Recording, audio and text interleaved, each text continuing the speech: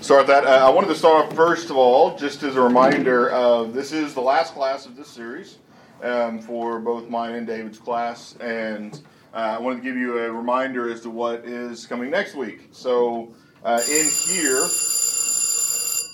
here will be Jack's class on it's titled "How It All Ends," which is a study of the book of Revelation, and that one will be is that 12? That's a 12 week, right? 13, I think.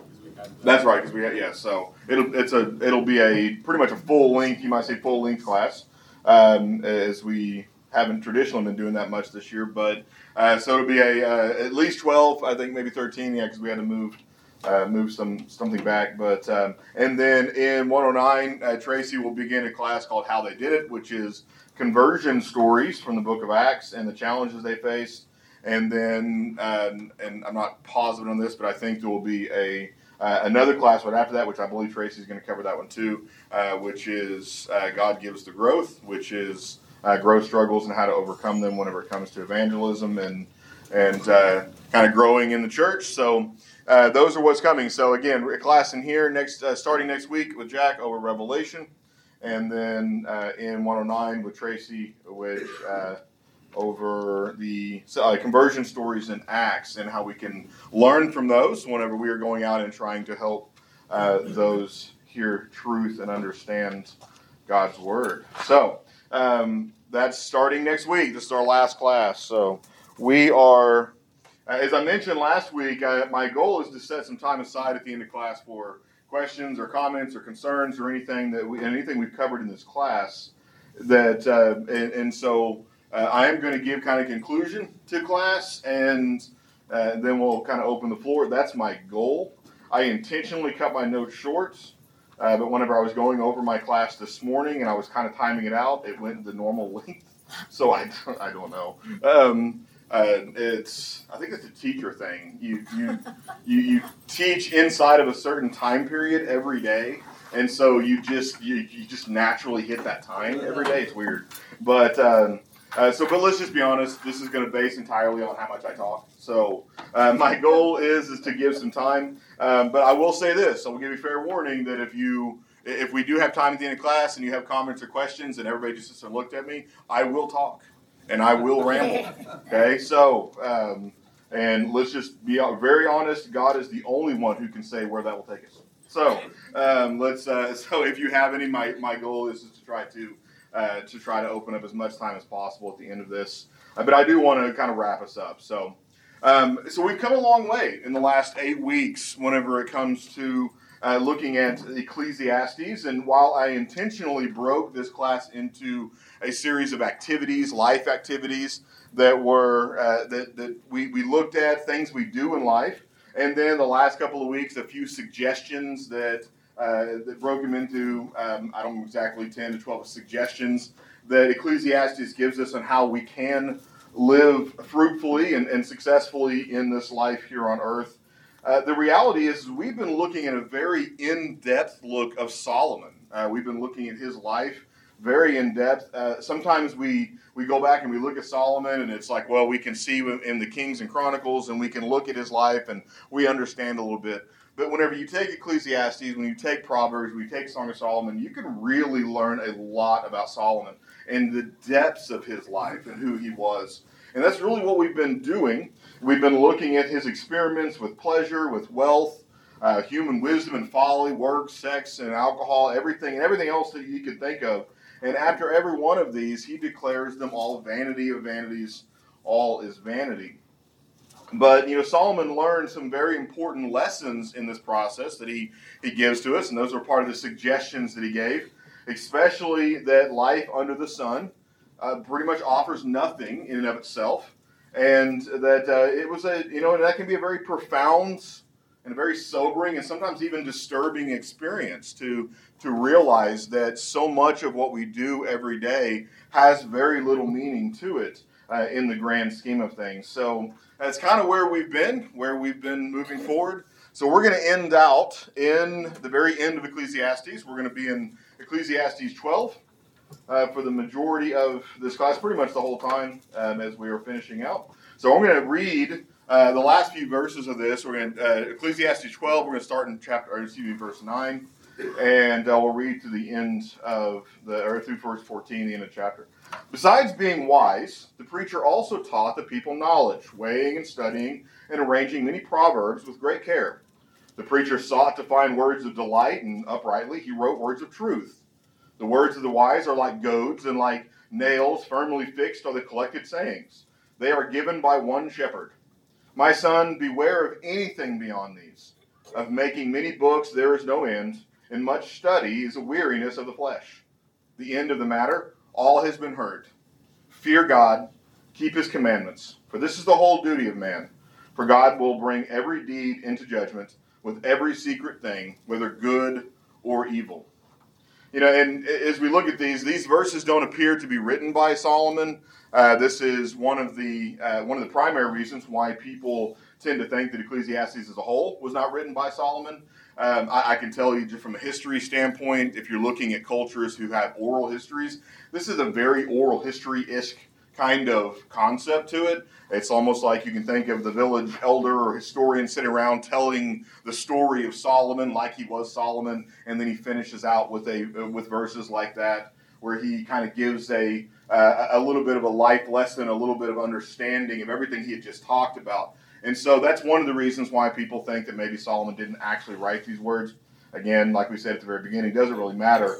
But the thing is, these words we just read are not just a commentary on what we've already looked at. There's a lot of lessons in this, and this is kind of where we're going to end. And this is where kind of the title for this last lesson is Parting Truths that the commentator leaves with us. So we're going to kind of bounce back to the beginning. We're not going to go through every single verse, but we will go through a number of them and throw out a few analogies that...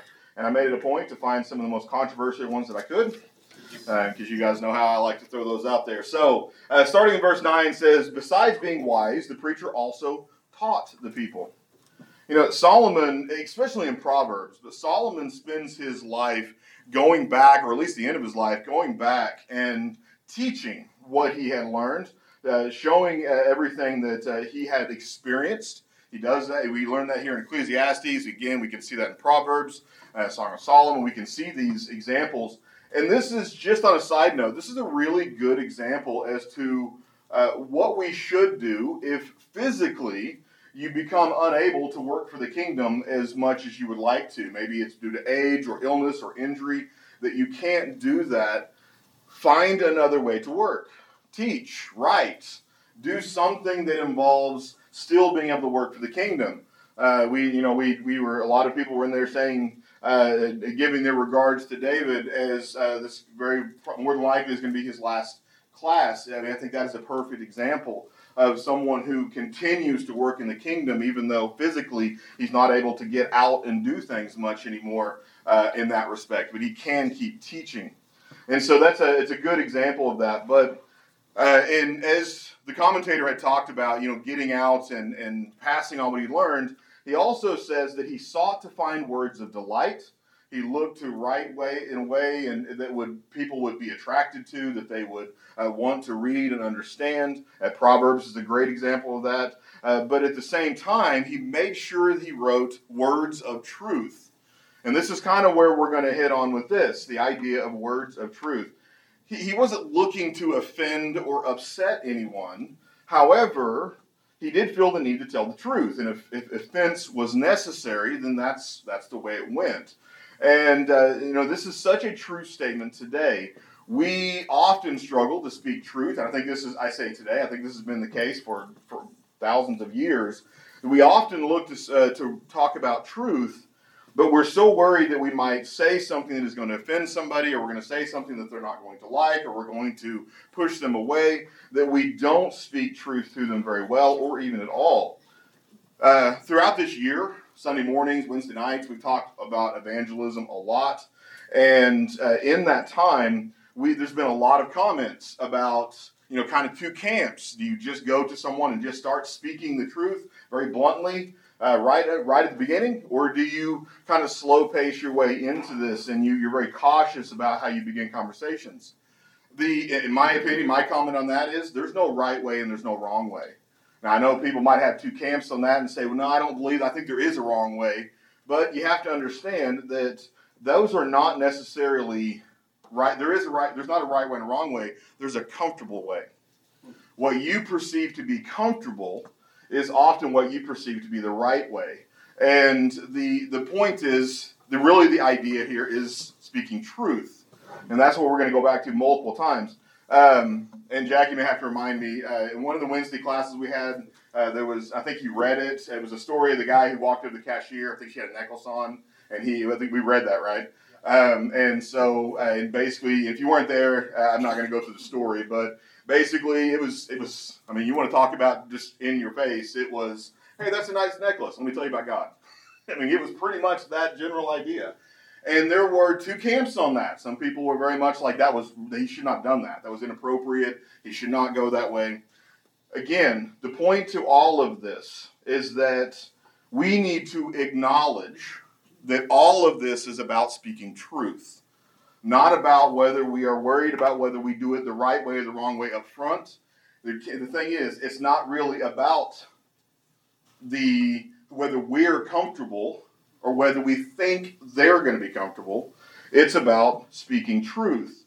If you go back to, again, some people are going to say there'd be more of a soft touch on those kind of things and they need more encouragement. I go back to the idea of what is comfortable for you. That's often where we fall in that category, is this. And it's really not supposed to be about you. It's not what we're comfortable with. It's what they need. And there are definitely positive and negatives on both sides of that. I've spent many years in education, and that's one of the things that we hear a lot of in conferences where people will come in and they will tell us the absolute best way to teach. If you will just do it this way, every kid will learn 100%. Okay? And there's always 5 years. It's always 5 years. Any educators will tell you that. It's always 5 years. If you will just do this for 5 years, at the end of 5 years, every kid will be 100% on every score they make. It's always 5 years. Not sure what happens in 5 years, but we've been doing that now for decades. The 5 years have come and gone multiple times. Hasn't really happened. But the point is that everybody has an opinion as to what works. It doesn't mean there's a right way and a wrong way. It really comes down to what works for you and what works in the situation.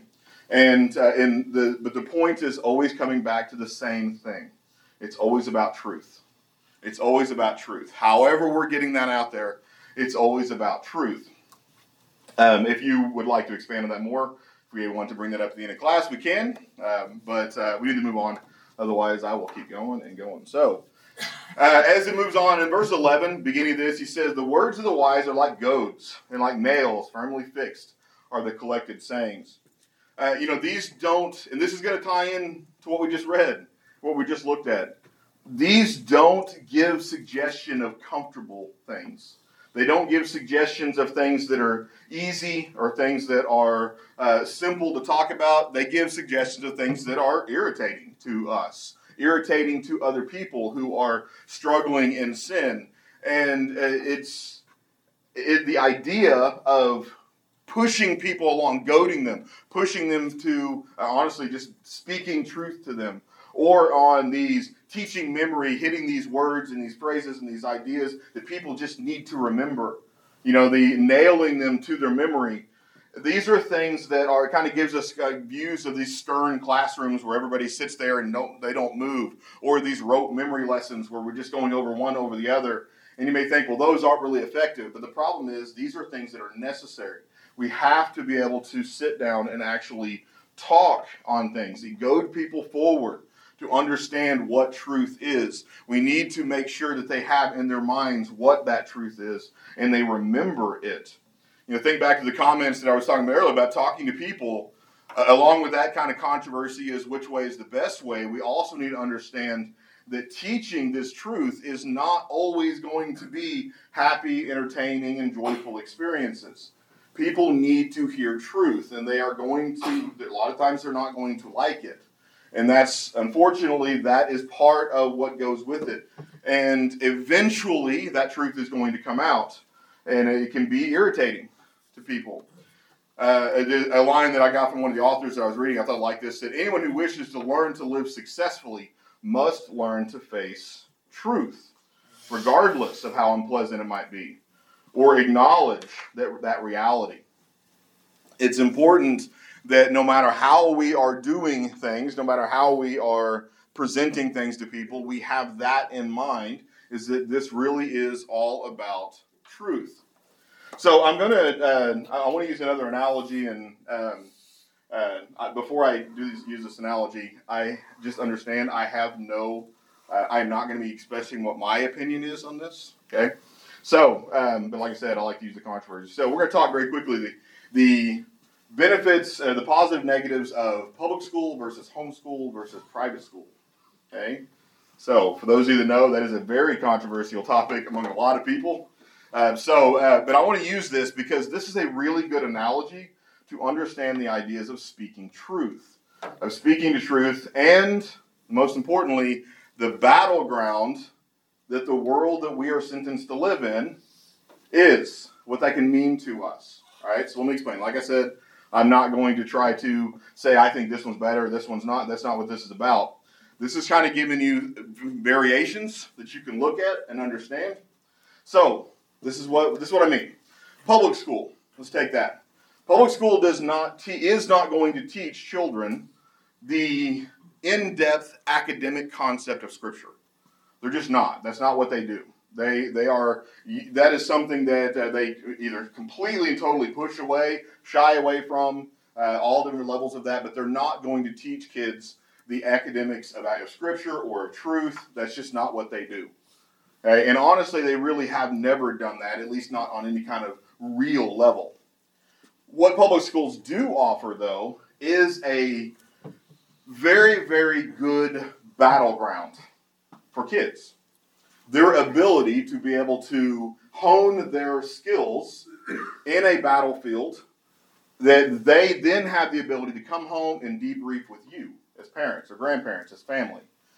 The key is, while they're not getting the academic stuff at school, they should be getting it at home.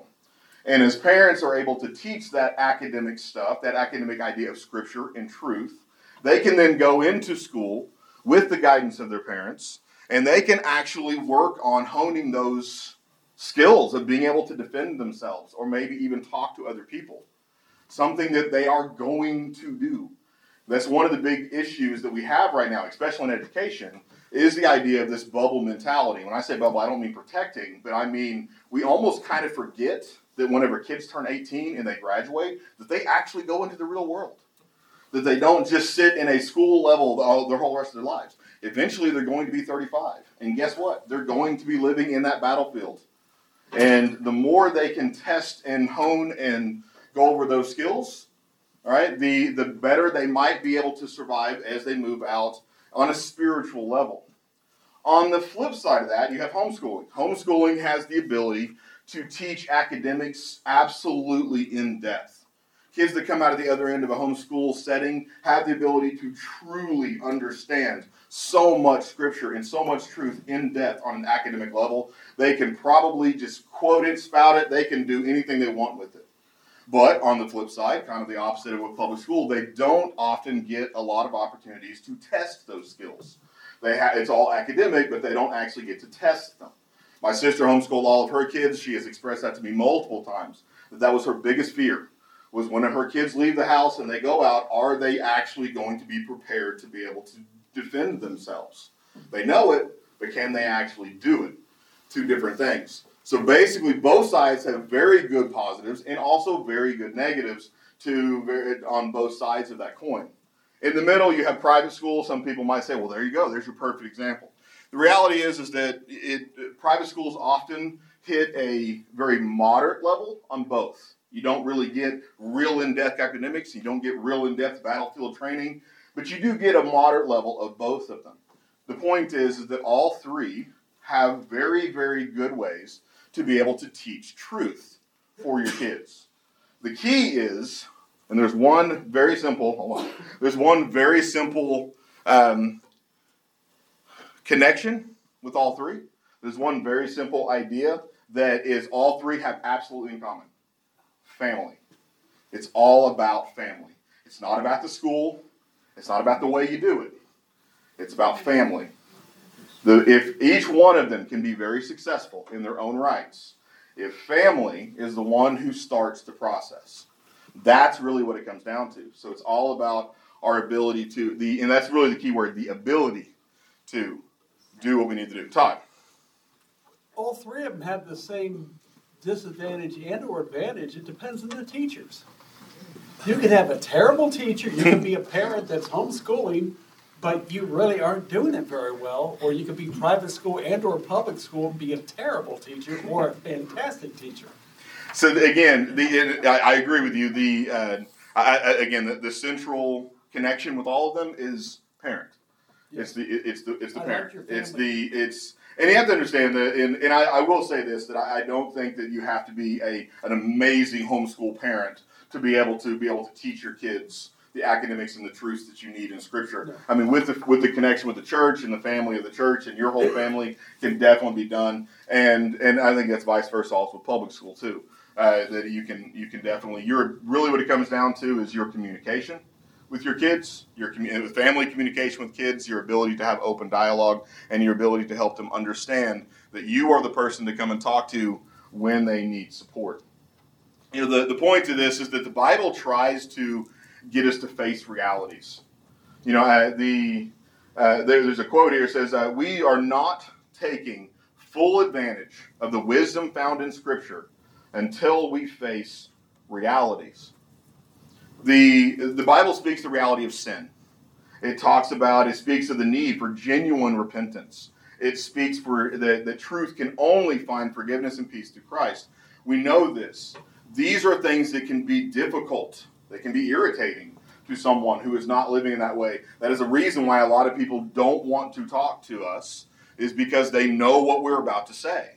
And they don't want to hear that. And it can be a difficult thing. It can be unpleasant to acknowledge that we're lost in sin with Christ. But there is no wisdom in refusing that truth. And that's what we need to try to push for. You know, not only must we all face this truth, but we need to do something about it. We need to make sure that we are understanding these, that we have to turn to Christ and His Word. And that's why I use this analogy, the three types of schooling. My point to all that really is that we need to, as families, as the church, we need to be teaching kids all three of those. And we're going to expand on that more in a second. We need to be teaching all three of those ideas of teaching truth, teaching the academic, teaching those things, but also helping them hone their skills, because eventually they're going to be in the real world, whether we like it or not. And they are going to they're going to need those skills to be able to move forward.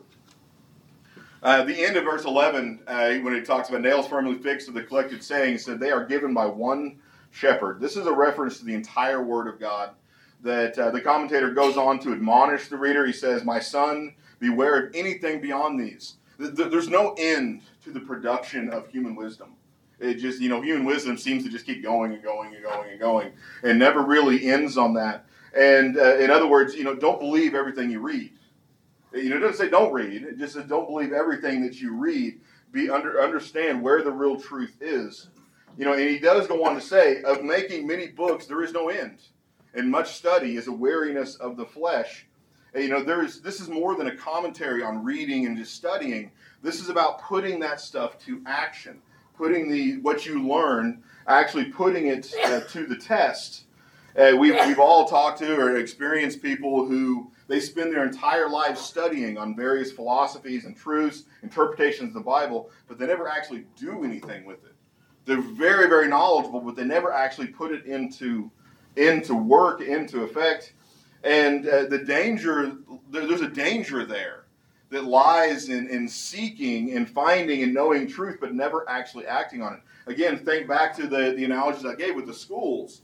All right, if you have homeschool where you're very, very active in the academic side of it, but if you never actually hone those skills, you never put it to the test, right? That's a danger. If you're in public school and you just send your kids to public school and they have no preparation, right? That is very, very dangerous, right? And private school is not much different. They're going to experience both levels of those. They have to be prepared at home before they ever go into those things. You hear this quote that I read. This is on this topic. I like this. It said, if you continue your study of the Word of God, you will learn about His Son, Jesus. Then it will be necessary to commit yourself to Him, to confess Him, to be baptized in union with Him, to live with and for Him. If not, all your study even of Scripture, will be nothing more than a weariness of flesh. It's important that we understand, and I'll talk about this more in a second, but this is where we can get back into the idea of, I talked about a few weeks ago, about we worry too much about entertaining for our kids, that everything needs to be an entertainment to them. If everything is entertainment to them, we're not testing them on what's really going to be there. We all know, we're all adults, we all know that the world is not an entertaining place all the time. And if that is how we are moving forward with our kids, that we are not teaching them those battle skills that they will need as they move forward. So I apologize. I know I'm going quick through this, but I really wanted to give you guys some time to talk if you would like. At the very end of this, we get to the close of the writings. This is where probably one of the most profound statements. They're in Ecclesiastes at the very end. The end of the matter, all has been heard. Fear God and keep His commandments, for this is the whole duty of man. We already talked about this a little bit a couple weeks ago, but to fear God is to realize God's unchanging power and justice. Fearing God is the most basic of all religious inclinations. You know, as we read a couple weeks ago, Solomon talks about it frequently in Ecclesiastes and other places. It's there a lot. And this, however, seems to be a concept that a lot of people struggle with. It's a concept that we almost are like we're allergic to it. And this is definitely where we get the concept of the Old Testament God of wrath versus the New Testament God of love, and that these aren't the same person. But in reality, the New Testament retains the idea of fear, but it adds something significant to it. 1 John 4:18 says, there is no fear in love, but perfect love casts out fear. See, we must advance our relationship with God beyond fear into love, and that way it can become mature. Fear can't be the sole basis of our knowledge of God. I have in my Bible, I don't remember exactly what verse I have it written under, but where it basically says, fear can be overcome, but love lasts forever. If you are scared of something, eventually you can convince yourself it's not that big of a deal. And you can overcome that fear. Right? But love is not the same way. Love lasts forever. Note, though, the Scripture very clearly says the fear is the beginning of what, and this is where the commentator is emphasizing here. Fear is the beginning of this. Even Paul said, who talked a lot on God's love and on His grace, he says we must cleanse ourselves from every defilement of body and spirit, bringing holiness to completion in the fear of God. You know, we must always have fear of not being what God wants us to be. All right, we should be worried. We should have that anxiety of that we're not doing what God asks us to do. And keep these words in mind. This is out of 2 Corinthians 5. So if we must all appear before the judgment seat of Christ, so that each one may receive what is due for what he has done in the body, whether good or evil. Therefore, knowing the fear of the Lord, we persuade others. We teach truth based on that. The second half of this principle leads very clearly into the natural consequence of genuinely fearing God. And this is, to put it bluntly, a quote here is, a relationship with God that does not include obedience to His will does not exist. You know, if we believe that God has spoken, that He commands and instructs us, then obedience must logically and naturally follow that. You know, we next, at the very end of that, we read into the end of verse 14, for God will bring every deed into judgment with every secret thing, whether good or evil. You know, God holds us responsible for how we live. He knows everything we have ever done or thought, good or bad. That can be a sobering thought, but it can also, and this is where the difficulties come in whenever it comes to talking to people, because they often will already know that, or as we start to explain that to them, it becomes very, very scary to think that God knows everything that we have done in our whole lives and everything we have thought in our whole lives. And that becomes a very scary thing, and that's why a lot of people get very anxious whenever you're trying to talk to them about that, because they understand this. But it also can be a comfort, and this is a good way to talk to people, because it means that we have a God who cares. The first or second year coaching here in Middale, I think it was my first year. It was a summer practice, and it was very hot, and we're outside, and we were trying to run a play. There was a kid on the end who just, bless his heart, he could not get that play. He just could not remember what to do. And eventually, coach on the other side of the field just is yelling him across the field to, as good coaches do, figure it out. Okay? Well, as I am walking by, I look over, and this kid is just weeping. I think this was a 7th grader maybe. And just weeping. Well, another coach walks over to him, and he said something that I never forgot. And I actually used myself quite a bit. He said, let me tell you a secret. He said, do you know why you should never be upset when a coach yells at you? Kid just, no, why? He said, because if a coach yells at you, that means the coach cares. It means the coach sees in you something that you can help the team with. That you're going to have a talent, you have an ability, you can help the whole team be better, and that he knows that if he stays on you, he is going to make you a better player, and you're going to be more successful with the team. What you should be worried about is if the coach stops talking to you, because that means the coach thinks you gave up, and so he gave up. The kid kind of looked at him, and he said, did you give up? He said, no. Head and helmet shaking, everything. And he said, well, get back in there. Let's go do it again. It's a really good point. It was a really good analogy. It can be nerve-wracking. It can be scary to think about that God knows everything we do, but it also can be very comforting the fact that to know that he cares. This would be a very scary place if God didn't care. It's a common argument among Christians versus atheists when they talk about Christians will come in and say, and I think I used this to talk about this the other day, but Christians will come in and say, why are you even here? Why do you even care?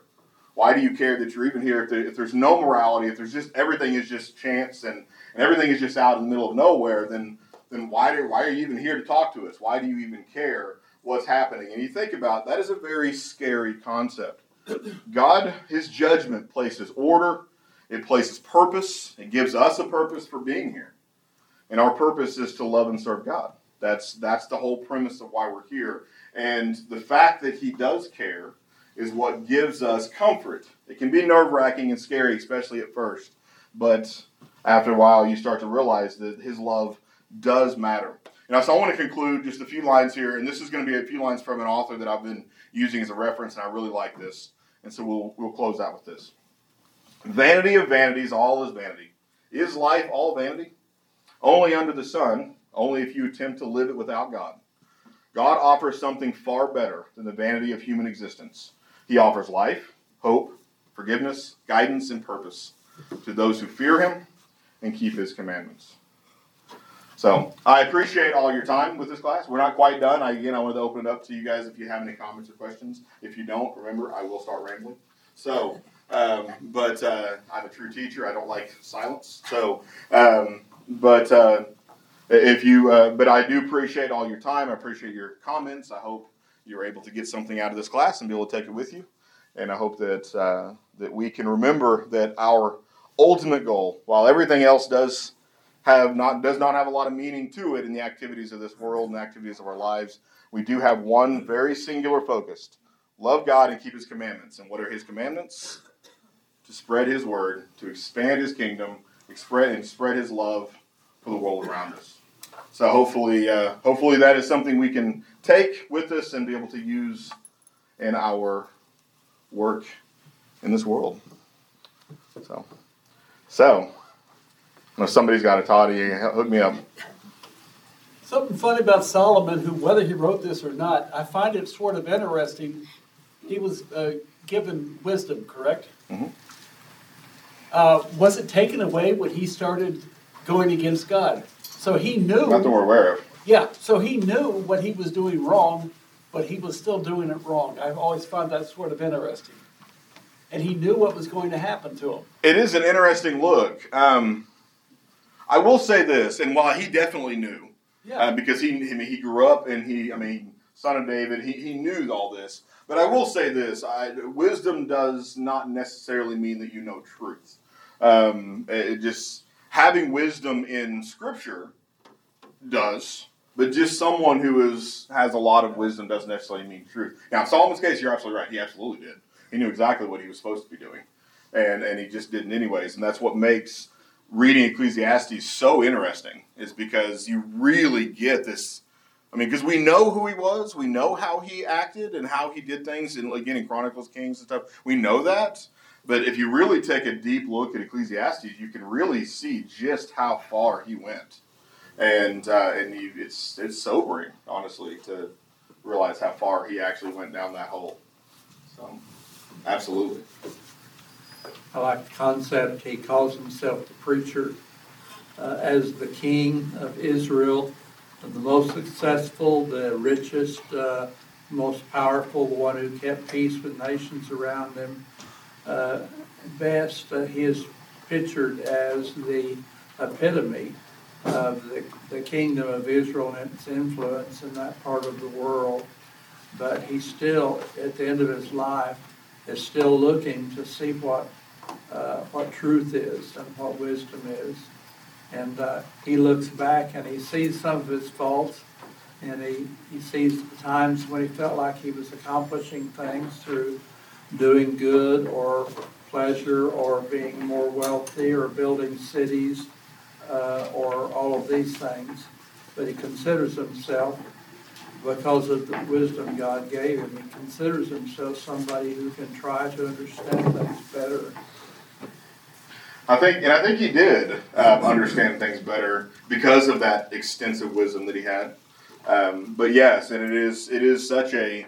I had never really looked at Solomon as closely as I have with this class, just in who he really was and what he was really able to accomplish, but then also really able to, again, that rabbit hole, those holes that he went down, what he was really able to do. And it's an interesting study. If you, I spend quite a bit of time just reading through different proverbs and stuff, and if you tie these two together, it makes a really interesting comparison as to what is coming out of Ecclesiastes, and then what is also. I mean, you can really see the level of wisdom that he had, but also that even that level of wisdom does not solve the problems of temptation and what this world can do. And I think that's really the most sobering piece of all this, that no matter, we are never at a point where it's like, well, I just know better now, and I will never be worried. I never have to worry about doing that again.